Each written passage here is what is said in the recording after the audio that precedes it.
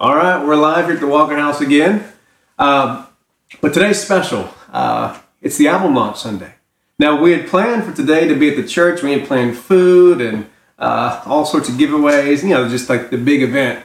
But what's interesting is that it feels like almost as if it's almost fitting to have the album come out right now. We're all at home and we're trying to find something to do, and we're scrolling through Spotify and iTunes. So it's going to be a fun day today. We have some good stuff kind of planned for you guys today. I'll try to go quick. I don't want to take too much time. The album is the main focus today. But in our series, what we're talking about is, the feelings of anxiety and fear that we've been experiencing. And again, something that we experience all the time. But I think that the things that we've been through the last month have kind of made these things they're always under the surface. We've become aware of them. So today what I want to talk about with anxiety is change, because if you ask yourself, like, what things do you really know for sure? What things are you always able to count on that will always be in your life? And two of those things are change and pain. And often it's the pain which is attached to change. It's very difficult for us as people to experience change and to not experience it as pain when things in our life are shifting, moving. Now, what's funny about this is when it comes to some of the very basic theories of time, what they've begun to discover is that these things that we see around us that seem kind of concrete, that really the only things that are real are simply these things of movement, meaning everything is an experience or a happening. It's a movement, meaning this computer that I'm holding right here, yes, it's here, but there are atoms and neutrons and things that are being held together in this. They're actually on their way somewhere. If I could speed up time, you would see this thing begin to kind of fall apart and fade, and it would become something else. And in the scriptures, we talk about dust with this idea, right? From dust we came, from dust we shall go, right?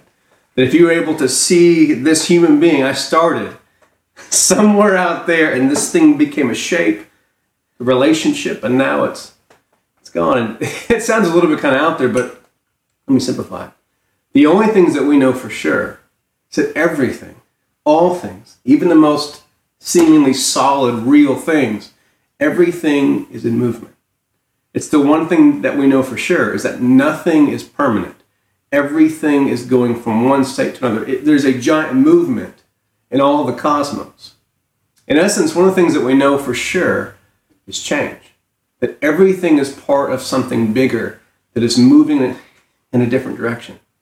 And often pain is experienced when we try to control things. We try to stop this movement of everything that is changing. In essence, the greatest experiences of pain in your life will come when you try to be God. You try to stop things from moving, stop seasons from changing, stop things from being born and things from passing. It's one of the hard things in our life. And so in the scriptures, we have a famous verse for this. If you guys have your Bibles, go to Psalm 23. You guys have all heard it, I know, but try to kind of just sit with these words with me. In verse 1, Psalm 23, "The Lord is my shepherd, I shall not want. He makes me to lie down in green pastures. He leads me beside still waters. He restores my soul. He leads me in right paths for his name's sake. And even though I walk through the darkest valley, I fear no evil, for you are with me. Your rod and your staff, they comfort me. You prepare a table before me in the presence of my enemies. You anoint my head with oil, and my cup overflows. Surely goodness and mercy shall follow me all the days of my life, and I shall dwell in the house of the Lord my whole life long." Now, what's interesting in this passage is that if I were to translate this verse into the way that most of us kind of approach God, what we would do is we would thank God for being with us, and then we also thank God that he leads us away from the valley of the shadow of death, that he takes us away from pain, he saves us from sickness, he saves us from hurt and change and loss. But that's not the promise we get in the scriptures. The promise isn't that God will always stop change from happening. He will always stop pain from being experienced. The promise we have is that even as we walk through these valleys of the shadow of death, even as we go through the darkest places in our life, as the things that we so desperately want to hold on to, as they slip through our hands, the promise is that God will be with us. In essence, the hope of the scriptures is that God will see us through. It's an old saying, but to see us through means like to hold our hands, to walk with us from one side all the way to the other side. And of course, in the Old Testament, the picture for this is the crossing of the Red Sea. That God would be the one who, he wouldn't stop the need to cross the sea. He wouldn't stop the need to flee from an army that's coming after them. He wouldn't stop the fact that they would have to go through a desert, but that he would be with them from the one side all the way to the other side. He would see them through. And so often we want to turn prayer or our faith into ways to avoid these changes, to avoid pain. But see, the one thing that we know for sure is that change and pain will happen. It's a part of fear and the anxieties that most of us feel. When we begin to foresee, we see this pain or loss or stress or this experience we're going to have tomorrow or the next day, we begin to be filled with this fear and dread. It begins to build up in you. When you begin to think about the job that you might not be able to go back to, about the things, the way the world might not be the same ever again, you begin to feel the anxiety build up. It's one of the biggest things that we have to learn to be able to deal with anxiety, is how to embrace change. It sounds simple, but basically there are 3 different keys to what faith should look like, how we operate in faith and the way that we kind of deal with our fears. Here's the first one. Faith is a process of honest healing, meaning it's where we flush out, we bring the frustrations, the insecurities, the pain, the hurt, the fears, we bring it from the inside to the outside. It's almost like we let God into all of those, the closets of darkness and pain. Because what happens is if we don't learn to be honest with God right now, if we don't learn to allow God's healing to fill those places now, when we go through change and pain, those closets are the places that we'll find ourselves. That's where we'll try to hide ourselves away. If we haven't learned how to be with God in the darkest parts of ourselves, when change and pain hit, when we lose something that we're not ready to let go of, we won't be ready to hold on to the hand of God.